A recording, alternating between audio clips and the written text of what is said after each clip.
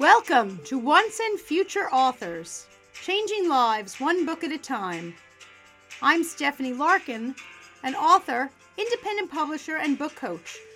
And each week we will be discussing processes and strategies to get your book finished and published, and meet authors and publishing experts to tap into their experiences and expertise.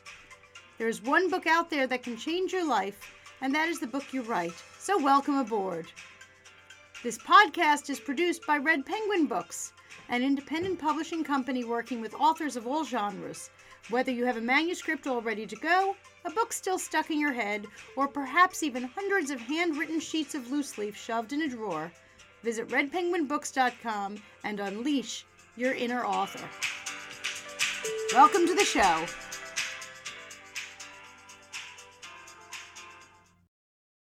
Welcome to the Once and Future Authors podcast. I'm Stephanie, and I'm so delighted to be joined, well, not right next door to me, but on screen he will be, thank goodness. Jan Domagala is joining me from across the pond in Britain.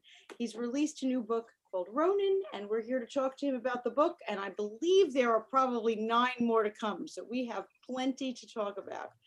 Thanks so much for joining me. Thank you for having me. Oh, thrilled to have you. And anytime I can get that lovely British accent on my show, I'm just thrilled. Now, you must tell me, I've heard that they actually in Britain find the American accent endearing, and we, of course, here find the British accent endearing. Is that true? Yeah, a little bit, yeah. I think the Americans like the English accent a little bit more. I don't know why, because I find the American accent really, really nice. I like the variance, and as you go through the country, how it varies. Now it's from funny. State to state. Last night I was watching. There's a new hit show here in America called Bridgerton, and it's all sorts of British gossip and intrigue. I guess you don't get those shows there because. Why would you? We just want to hear that British accent some more. No, it's on Netflix at the minute, I think. It's on Netflix. Yeah, we get it over here. It's a bit like Downton Abbey, I suppose. I don't know. I've never seen it. I've heard it called. It's kind of like Downton Abbey meets Desperate Housewives. Yes, yeah. I've heard it's a bit racy. It is quite racy, and I always wonder if shows like that make a hit over on your end of the pond just because we watch it for the British accent. I can't comment on that. I don't know. I'm not sure. Well, thank you for joining me, and please tell me a little bit. How did you get your start writing? When did you start? Were you like 5 years old and you just had I've always been creative. I was into comic books when I was school age, and that sort of progressed. I used to like to try and do my own, and then that progressed into writing because I could tell the story quicker through writing it rather than drawing each panel and stuff like that. Also, I didn't know that. Not many people do. I'm a little bit embarrassed about it, to be honest with you, because I don't know why. Because comic books have become a huge thing now. But when I was growing up, it was I don't know. It was frowned upon. It wasn't classed as the art form as it is nowadays. I always wanted to be an illustrator in comics, but I hadn't got the talent. Basically, I hadn't got the talent, so I chose writing rather than to do that. I've always been sort of scribbling down stories, flitting from one idea to the next. And I think Ronin came about because I tried one or two other books, one or two other stories previously to this one, and I was trying to find a good science fiction story in the library to read, and nothing sort of floated my boat. And what I was looking for was something like Die Hard mixed with Total Recall or something like that, and a good action film on the page with a lot of sci-fi in it. So I thought, well, if nobody's writing that sort of stuff, I might as well do it myself. So I thought, well, I'll give it a go. So that's what I did. That's fantastic. I've heard that said before. Write the book that you wish you could read. That's right. Yeah. Well, that's what made me do it, because I'd seen that quote by a writer. I can't remember who said that first, but I remember reading that, and I thought, well, why not try it and have a go? Yeah, that's fantastic. That's fantastic. Your main protagonist, Kurt Strider. Yep. Tell me a little bit about Kurt. And is he like your alter ego? Is he? Oh, I wish. I wish. I try to base all my main characters on the romantic side of me, what I'd like to be, what I wish I was. But sadly, no, I'm not quite as good looking as him. I'm not as talented or as tall. He's the person I wish I was. So you're living vicariously through your books. Very much so, yes, very much so. I read somewhere that somebody said, write what you know. And I thought, well, I can't do that, because I'm setting my books 25th century in space. I mean, what do I know about that? So, you write from your imagination, I think. Yes. Well, that's very true. But the fact that your main character is what you kind of want to emulate, is writing what you know, pulling from characteristics that you know and respect, or envy even in other people. Very much respect. Yeah, I would say that. Yeah, because Kurt is the kind of person who will always do what's right, no matter what the cost. No matter what the cost to himself, he will do what he thinks is the right thing. Nice. There's a quote in the book that his father, what drove him to do what he does. His father once told him that for evil to triumph, and this is one of my favorite quotes, for evil to triumph, all that is required is for good men to do nothing. So he chose to do something. Nice. Very, very nice. So tell me a little bit about what goes on in the book, without giving away any spoilers, but just to get our would-be readers interested. Well, we begin the book with Kurt as the sole survivor of a program that he was told would revolutionize the military and hopefully prevent any future conflict. Mm-hmm. That was why he volunteered for the program. As the book unfolds, you'll learn that that's not quite the case. That the program is successful and can be turned into militaristic goals. So this is where the dilemma comes for him. He has to make a decision. Does he keep what he knows about the program being a success to himself, mm-hmm. or does he become a pawn of the government and continue the very thing that he's fought all his life against, which is people fighting and dying, basically. I mean, he joined the army, he joined the military so that people wouldn't have to die, to protect and serve. Right. Are you a military man yourself? No, unfortunately, no. I once, when I was at school, I wanted to become a physiotherapist in the army, but my father, who had served he was in the Second World War.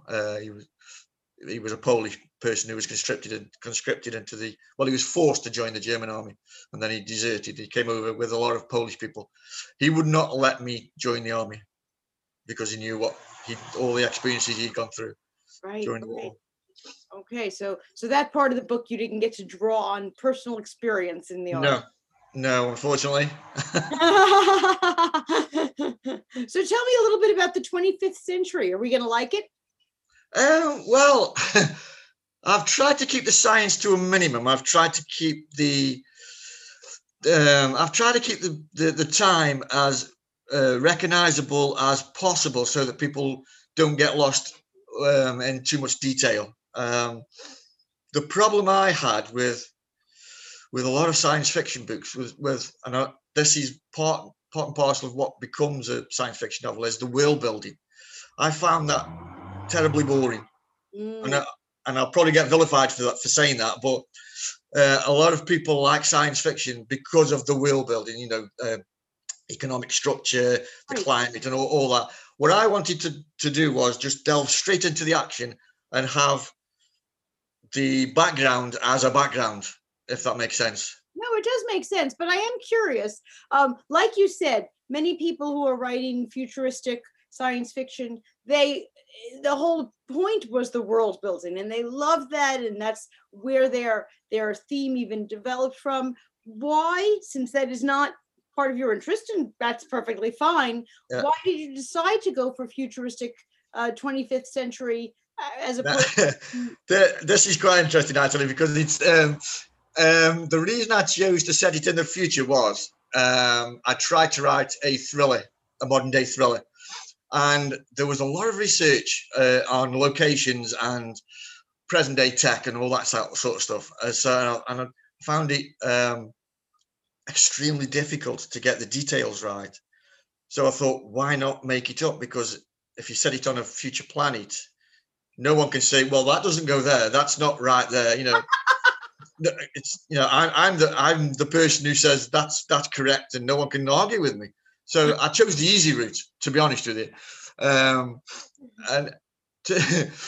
the futuristic aspect of it is unavoidable because you have to have, technology has got to be advanced. So one of the few things I have put in that I'm quite proud of, actually, and I've seen, I've done a little bit of research on it, actually, called the neural interface, which connects you to computers and phones, and so you don't have to have handheld devices. I've got a feeling that's going to come pretty soon in the future anyway. Wow. Okay. So yeah, I like your method there. No one can argue with you about being wrong. Well, that's what I thought anyway. What did you find most difficult about writing about, since world building is not, something that interests you, but even though you say nobody could tell me I was wrong, you still have to be consistent. Physics still has to work the same way throughout your whole book, and you have to. Do you have flashcards, whiteboard? How do you keep things straight in your head when you're writing? This is something that's bothered, well, not bothered me, but it's amazed me, because how I write is, people say that there's two sorts of writers. There's a plotter and a pantser. I'm very much the second, the pantser. I get an idea and I sit down and I start to write, and then I let my characters take me where they want to go, basically, and then see how the story develops. Many times I'll go back and change things because, where it's gone doesn't sort of tie in with what's gone on in the past. So I'll have to change that a little bit. But no, I don't use flashcards. Sometimes I'll take notes so that I don't forget a certain thing that's relevant to a story, or a certain detail. But no, I just sort of keep it all stored. Wow, that's a lot. I know, it's a lot of scary. It's scary. You don't want to go up there. No, you don't want. Don't want to spend 5 minutes in my brain. Now, as a pantser, I've heard people say that their characters just they'll be sitting there typing and they do what they want to do. Have you ever been completely surprised by something one of your characters has done? Yes. I have, actually, yeah, because I once tried to write a book with plotting it out first, and what I did, I got the basic idea of the story, and I broke it down into chapters, and then I would lay out each chapter what was going to happen, and when I got to the end, I couldn't write the book because I felt like I'd done the work, and the book was sort of, the idea was laid out and I'd finished it. And I knew full well that once I started writing the first chapter, conversations would occur where would change the direction of the story. And to keep that on track through, say, a 20 chapter story I just couldn't do it, because it would veer off too many times because of the conversations that certain characters have, the interactions. So that's why I chose to be a pantser.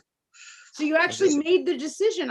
That's fascinating, because I've never ever heard an author say, like, there were my choices and I chose pantser. That's that's the way I definitely chose that way, because wow. I cannot keep to a set routine when writing a story, because things develop and change and mutate, and so you have to go with, I have to go with the direction that the characters take me, or the story goes. Interesting. And I'm sure our plotters out there would beg to differ, but that's why, I always say to people, you have to write the way you write. There's no Yes, yeah. I would never say that my way is the only way. Right. Whatever works for you is the best way for you. So if somebody would prefer to plot something down and put every minuscule detail down and then go back and write a story from that framework, then that's fine. If it's good for them, it's good. But I just can't do that. I'm so glad you said that, because that gives a huge amount of permission to people. I see authors on message boards and all sorts of places all the time. I heard I'm supposed to make a big outline first. Yeah. And I'll always want to say, don't believe everything you've heard. No. There's a million authors out there, and here I am sitting with a very successful science fiction author, and that's not the way he works. And it works for him, and that's all that matters. Well, I've written 11 books now. Exactly. 17 books now, like that. So that's why I said a very successful science fiction author, and it's working for you. Yeah, absolutely working for you. So thank you for that, because that is for all of those pantsers. If it's half of the writers out there, new writers, especially at the beginning, think, oh, I'm supposed to follow a specific set of steps. Yeah. No, if whatever works for you, whatever works. Now, as a pantser, does that mean that sometimes you can't sleep at night because your characters are talking in your head? Tell me about it. Yeah, quite often. I've lost count of the times that I've woken up with an idea, or gone to bed and an idea has popped into my head, and I've had to either get up and write it down, or get up and start get on the laptop. I would say, this one piece of advice I would give to any writer starting out, or even if they're experienced, keep a notebook and a pen by your bedside. So if you have an idea, just write it down, because if you get up in the morning and you think, oh, now what was I thinking about? Many times it'll be gone. You'll forget. That's a great idea. Keeping a notebook with you always. You don't want to lose it. Fleeting. That's right. Yeah. Now, do you write on a laptop, the good old-fashioned way with a pen? Do you dictate your books into a microphone? How do you do it? Well, when I started, what I used to do was I used to write it longhand, and then I would class that as my first draft, and then I would put it onto a laptop, and that would be my second draft, and then I would send it to the editor. But now I just straight onto the laptop. I cut out the first section completely, and you got writer's cramp. Well, as age grabs your grip on the pen isn't what it used to be. Well, also you do get spoiled. Excuse me. Oh, bless you. Thank you. Getting to copy and paste or move things around or things. That's true. Yeah. Plus, it's quicker. It's much quicker. You can type that fast? No. I just mean that you've cut out one section, one. That's true. That's true. One stage by writing it down, and sometimes I can't even read my own writing, so just to take ages. Are you a good typist? Do you type with all 10 fingers? A good 3 or 4 of them, yeah. I wouldn't say all 10. Yeah, I'm a 2-finger myself, I must admit. I tend to use my thumbs and possibly 2 or 3 fingers. Yeah, that's probably my thumbs for the space bar and these 2 fingers. Yeah. Yeah, I've gotten better the more I do. When I first started, I was probably 1 finger. 17 books later, I would think that you could use maybe even 4 fingers. Well, yeah, I'm getting there. Now, you write exclusively in the science fiction genre. Have you ever? No, you've written other things. Tell us. Yeah, I've written 6 books in 2 different series. Okay. One's like how can I describe it? Sort of a James Bond type series, and then the other one, I don't know if you know of James Rollins. Steve Berry, or people Yeah, like that. sure. Oh my I've goodness. written, My I've written husband 3 is a books. huge Steve Berry fan. Really? Oh, Oh, big good. time. I've written 3 books in a series called the Atlas Force series that are similar in vein to that genre. Okay.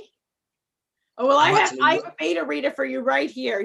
My husband eats up those Steve Berry books. yeah, I don't do the historical aspect, but I do the technical aspect. Gotcha.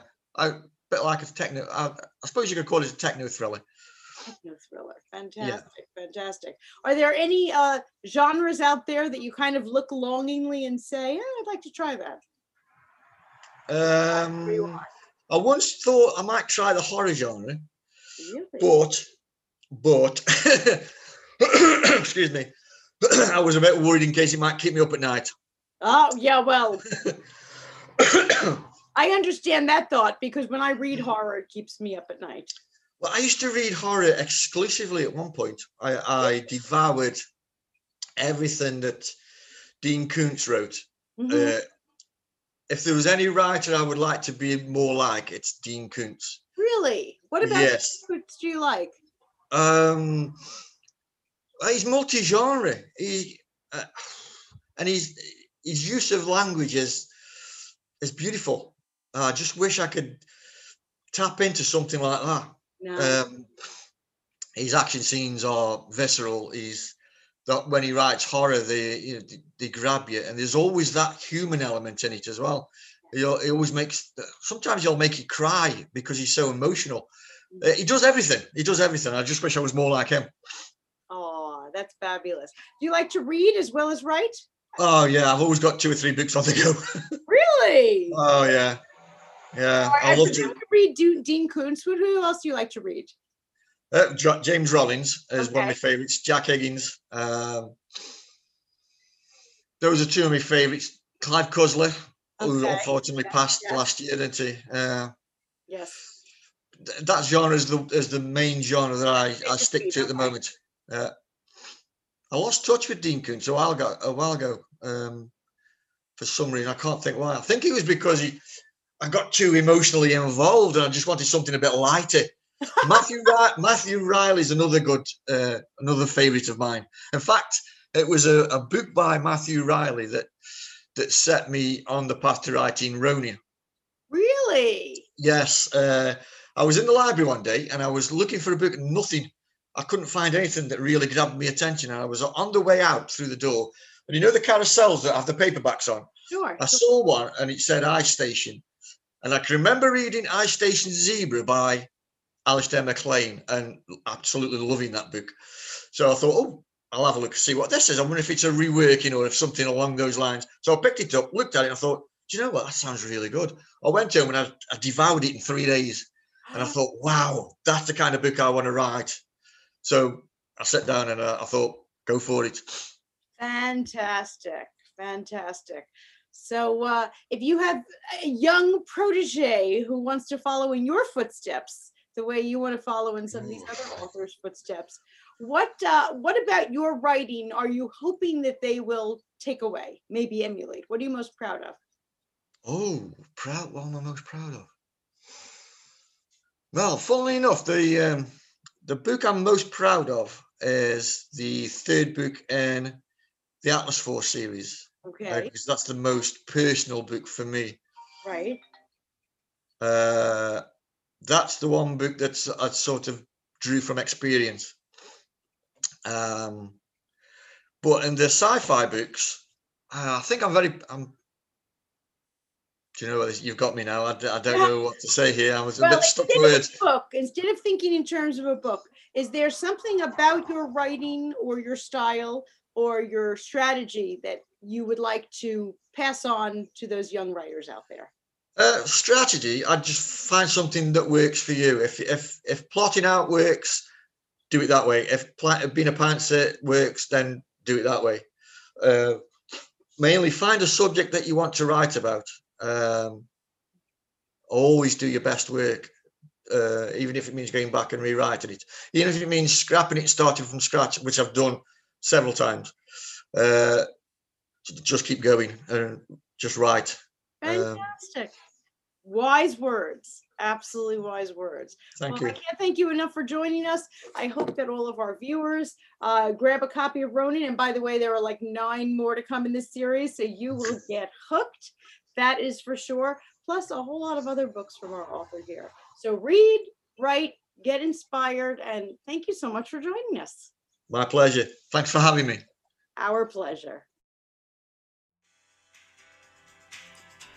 Thanks so much for joining us for Once and Future Authors. If you've enjoyed the show, please subscribe to the podcast and leave a review. Reviews help other interested listeners to find the show, so your review could launch new books every day. Thanks again for joining us, and happy writing.